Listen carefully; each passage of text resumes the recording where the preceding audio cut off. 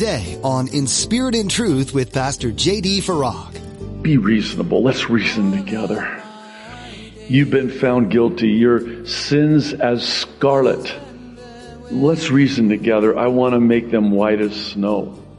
I want to remove them as far as the east is from the west. Can we settle this? Can we reason together? I'm a just God, but I'm a merciful God, and I'm a loving God, and I love you so much. Today, Pastor J.D. wants you to know just how much Jesus loves you. Yes, He is a God of justice and judgment, but at His core is His long suffering and grace toward you. He said that He didn't come to judge, but to save and to give you life everlasting. Because of His love and mercy, you can trust Him. Now be sure to stay with us after today's message to hear how you can get your own copy of today's broadcast. Subscribe to the In Spirit and Truth podcast or download the In Spirit and Truth iPhone or Android mobile app. But for now, here's Pastor J.D. in Isaiah chapter 2 with today's edition of In Spirit and Truth. Father in heaven, thank you so much. Lord, you are an awesome God, and we are in awe of you. Lord, your goodness to us, your love for us, your kindness, your gentleness, your long-suffering, your patience. Lord, there's no way this side of glory that we in the English language, as faulty as it is, could ever find the words to even begin to express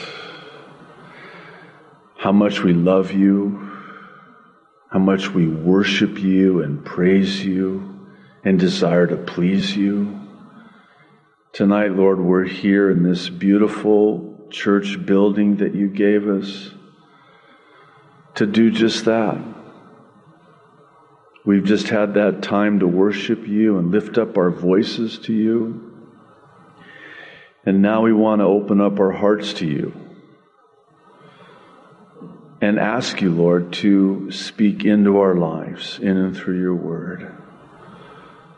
Lord, a word fitly spoken that's so clear, unmistakably so, that it's you speaking directly, personally, if need be, confidentially to us through your word tonight, especially for any who are really hurting tonight, who just need hope, who just need encouragement. Lord, will you now, as only you can, minister to us by the Holy Spirit, we pray. In Jesus' name, amen and amen. All right, so beginning here in chapter 2 of Isaiah, we're going to read this vision that was given to Isaiah. And in chapter 2, it's about what we often refer to as the kingdom age, that millennial reign, that 1,000-year period of time where we rule and reign with Christ, seated on the throne with Christ during this kingdom age on earth. And get this, earth will be what it was like pre-fall. If you can just kind of wrap your mind around that. We're going to have our glorified bodies, but the earth will be like it was at the time that Adam and Eve were in the garden. And man will live that long. And there will be those who will, as we'll see tonight and talk about tonight, make it through the 7-year tribulation and enter into the millennial kingdom age, that millennial reign, that 1,000-year period of time. And it's going to be a glorious time. It's going to be a time of, as some refer to it, enforced righteousness, where we rule and reign with Christ. Now, where's the enemy during this time? Very interesting. He's actually in the bottomless pit. You know what's interesting about the bottomless pit? It's bottomless. Yeah, very good. Very deeply profound, I know. For 1,000 years. And even more interesting is we're told that an unnamed angel, just one, which should tell you something, is told to go and get the devil and chain him up and throw him into the bottomless pit for 1,000 years. It's not Gabriel. It's not an archangel. It's not Michael. It's an intern. It must be because, it's kind of like, hey, what? Oh, you, get over here. Go down there and take care of him. You'll forgive the silliness with which I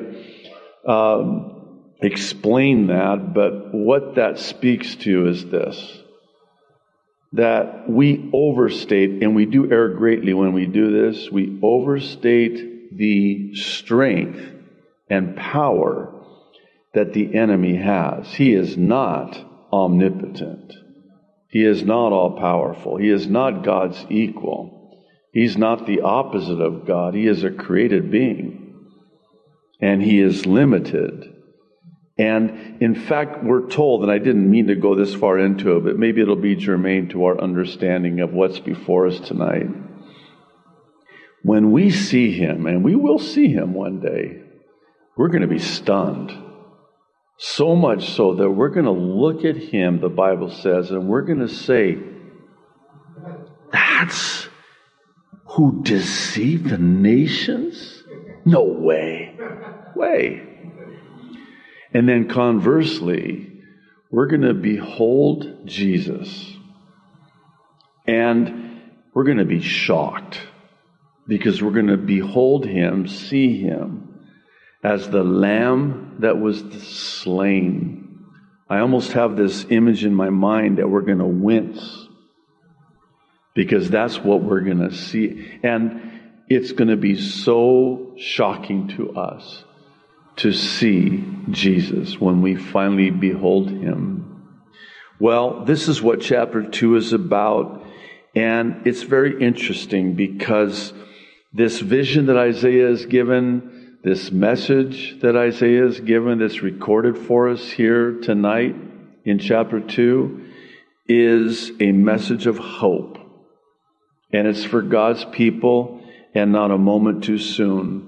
It's like God saying after chapter 1, after this horrific indictment of the judgment that awaits, God is wanting to give his people hope. Because this too awaits God's people, yet future, during the kingdom age, during the millennial reign. You know what I love about God's Word is that it doesn't matter where you're at in God's Word, that's where you're at in your life. Because God's Word's alive. And it always speaks to that situation in your life, no matter where you're at in God's Word. It speaks to where you're at in life. And would you agree with me that the world today is on the brink of despair? Many have given over to hopelessness. There's just seemingly no hope. The future looks so dark, so bleak. And God rushes in, and he wants us to have hope. He's the God of hope. And God in his mercy and grace, and this is what I believe is the reason that we have chapter 2 in our Bibles. It's like after the prophetic judgment in chapter 1, God wants to remind us not only is he a reasonable God, he's a merciful God. In chapter 1, he says, come, be reasonable. Let's reason together. You've been found guilty. Your sins as scarlet. Let's reason together. I want to make them white as snow. I want to remove them as far as the east is from the west. Can we settle this? Can we reason together? I'm a just God, but I'm a merciful God, and I'm a loving God, and I love you so much. And this is a message of hope beginning here in chapter 2. And one more thing before we jump in. And this is important, because if we miss this, then everything else is skewed in our lives because of our understanding of the goodness and the character and the nature of God. Never think for a moment that God takes any pleasure in judging the wicked. He takes no delight in it. You know, when our kids were young, we used to try to, in as much as we were able, explain to them, contrary to what they believe, that we don't wake up in the morning and get together over coffee and think to ourselves, wow, how can we discipline our children today? Oh, I can't wait to give them a good spanking. No. I'm contrary to what they think. As earthly parents, do we take delight?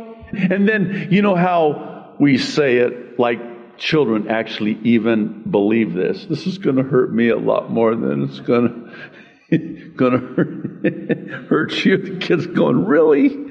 Really? I don't think it is. I don't think it's going to hurt you more than this is going to hurt me. No, it's not easy. But why do we do it? Because of our love for our children. How much more our Heavenly Father? He takes no delight in judging the wicked. Well, hang on to that. Let's jump into this. Verse 1, Isaiah 2. The word that Isaiah, the son of Amos, saw concerning Judah and Jerusalem. Now, verse 2, it shall come to pass in the latter days, the last days, that the mountain of the Lord's house shall be established on the top of the mountains, and shall be exalted above the hills, and all nations shall flow to it. Many people shall come and say, come, and let us go up to the mountain of the Lord, to the house of the God of Jacob. He will teach us his ways, and we shall walk in his paths. For out of Zion shall go forth the law and the word of the Lord from Jerusalem. Wow. Did you notice the eagerness, the excitement, the anticipation? Come on, let's go. It's a get to, not a got to, during the millennial reign, during the kingdom age. And, who's going to teach us? The Lord. The Lord's going to teach us his ways. And we're going to walk in his ways. And we're going to walk in his paths. Verse 4. He shall judge between the nations and rebuke many people. They shall beat their swords into plowshares and their spears into pruning hooks. Nation shall not lift up sword against nation, neither shall they learn war anymore.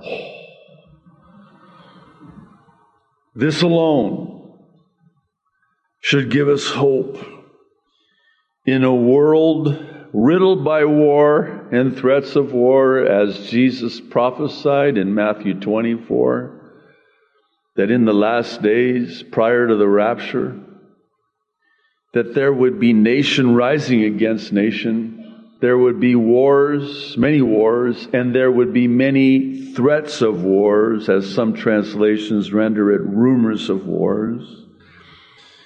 Now, beginning here in verse 5, we're going to read about the judgment of God during the 7-year tribulation, and it precedes the hope of the second coming, which is really what this vision, this message that's given to Isaiah is emphasizing and highlighting. This is probably as good of a time as any to just give you a snapshot of the timeline prophetically.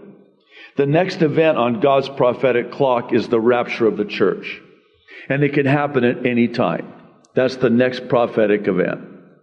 After the rapture, then the 7-year tribulation begins. The rapture of the church has to happen. We're going to see about this more in a moment. The rapture of the church has to happen before the 7-year tribulation. Because when the 7-year tribulation begins, then God shifts the focus of His attention to His people, the Jewish people, Israel. And so after the rapture, you have the 7-year tribulation. The rapture does not start the 7-year tribulation. The 7-year tribulation starts when the prophecy in Daniel 9:27 is fulfilled. What's the prophecy in Daniel 9:27? Very detailed prophecy, by the way. We talk about it a lot in our weekly prophecy updates. It's when the Antichrist confirms, enforces. In the Arabic language, it's the same word as in the original Hebrew. When it says he will confirm a covenant, it's the Arabic and Hebrew word ikbir. Ikbir is along the lines of akbar. You know, in Islam, they will say Allahu Akbar. It doesn't mean Allah. By the way, Allah is not synonymous with God. That's the name of their God, not the title God. It's the moon god, the god of Islam, a false god. So when they say Allahu Akbar, they're saying Allah is greater. Not great, greater. When I was a young boy, I would play this card game, this Jordanian card game with my grandfather, and he would always beat me. And I think maybe one time in all of those years, I beat him one time. And I think it was a fluke. I don't know what happened, but he would always say to me in Arabic, Ana Akhbar, my score is greater. Akhbar. See, now, why is that important? Because if you believe that whenever they say Allahu Akbar means Allah is great, how much is the complexion of that changed when you say it's not great, it's greater? Because the inference is greater than who? Who? Oh, sounds a little bit like Lucifer, who declared that he would ascend his throne, Akbar, Ikbir, superior, greater, higher, spectacular, better than the Most High. That's the idea behind it. So whenever you hear that, that's what they're saying, is that their God, Allah, is greater than any other God, namely Jehovah. So that's when the 7-year tribulation begins, when this covenant for 7 years is made ikbir, greater, superior, spectacular. And then we're told in that verse, Daniel 9:27, that the Antichrist at the 3.5-year mark will commit an abomination that we know from Matthew 24 will cause desolation. And this at the midpoint of the 7-year tribulation. And then the Jews will realize this is not our Messiah. Our true Messiah would never commit this abomination. Some believe it'll be the sacrificing of an unclean animal in the Holy of Holies, when the Antichrist, according to the Apostle Paul in 2 Thessalonians 2, says he will set himself up in the temple of God and declare himself to be God and demand to be worshipped. This at the 3.5-year mark. So you have Daniel 9:27, which comports with 2 Thessalonians chapter 2. And it happens at the 3.5-year mark. When you get into the book of Revelation, and again, for many of you, this is review. Again, I don't want to take too much time on this, but it's very important to understand the timeline. Because when you go to Revelation, we're told that for the last 3.5 years, God will protect His people, Israel. And that is the purpose of the 7-year tribulation. It is for the salvation of the Jewish nation. So the Jews will realize at the midpoint of the 7-year tribulation that this is not their Christ, their Messiah, This is the false Messiah.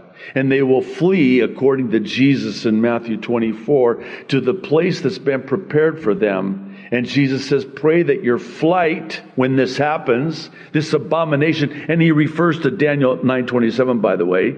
He says, when you see the abomination that Daniel spoke of, that's Daniel 9:27, you flee and pray that it's not on the Sabbath, because in Israel, transportation, particularly in Jerusalem, for those of you that have been to Israel with us, remember standing in front of a Shabbat elevator on the Sabbath? You're standing there going, this elevator isn't working. There's a reason for that. It's Shabbat, the Sabbath. Everything shuts down. You don't use that elevator because it's the Sabbath. So they have the non-Jewish elevator over here. That's for the Gentiles and the Arabs and the Hawaiians and and that elevator works, but everything shuts down.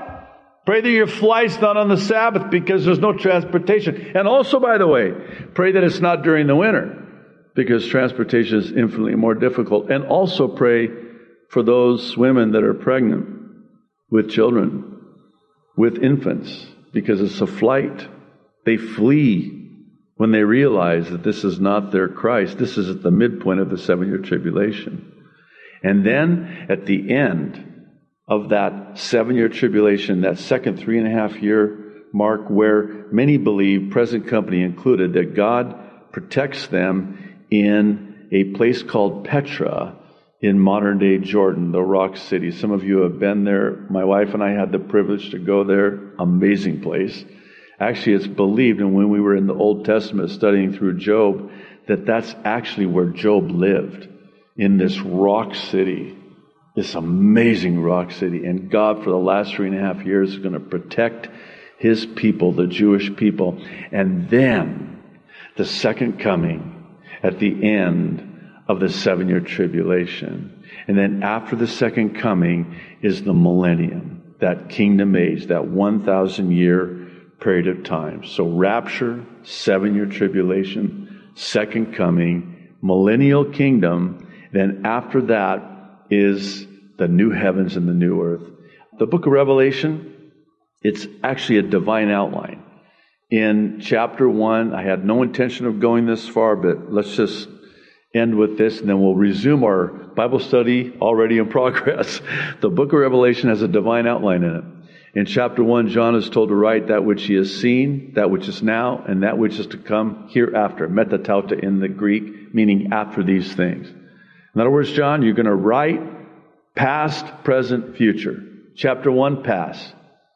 Eyewitness of Jesus Christ, crucified, resurrected, and glorified. That's chapter 1, past. Chapters 2 and 3, present. That's where we're at right now, by the way. Revelation chapters 2 and 3. 7 letters to 7 churches, the church age. Chapter 4, verse 1, very interesting verse. John is told to come up hither at the sound of the trumpet. And he's caught up to heaven. That's the rapture. Oh, by the way, after chapter 4, verse 1, the word church is not found anymore. In chapters 1, 2, and 3, the word church is found 19 times. When you get to chapters 6 through 19, that's the 7-year tribulation. You don't find the word church mentioned one time in chapters 6 through 19. Why? Because the church isn't in the tribulation. So the word church isn't going to be mentioned in those chapters dealing with the tribulation. You've been listening to another edition of In Spirit and Truth. Thanks for tuning in to study the Word of God. As you continue to learn from Isaiah with Pastor JD, make sure to really think about what you're hearing and what God wants to speak to you today through Scripture. We encourage you to keep reading on your own. If you're not already part of a local church that you call home, we encourage you to find one and attend regularly to grow in relationship with God and others. And if you're in or near the Kaneohe area, come visit us. You'll find all the information you need, including service times and directions to Calvary Chapel Kaneohe on our website, calvarychapelkaneohe.com. While you're there, you can also access more of Pastor JD's teachings like you heard today, including his weekly prophecy updates. In addition to that, you may be interested in the ABCs of salvation under the Resources tab. This is a simple guide to sharing the good news of salvation in Jesus. As we continue to learn from the book of Isaiah together, we'd be honored to pray for you during this study. Would you let us know what those prayer requests might be? Just fill out the contact form under the About tab at calvarychapelkaneohe.com or come find us on social media. There's a link to our Twitter, Instagram, and Facebook pages on our website. We encourage you to follow them so you can stay up to date with all that's happening at Calvary Chapel Kaneohe and in spirit and truth. That's all we have time for today, but thanks for listening to In Spirit and Truth. Keeping me right with you always.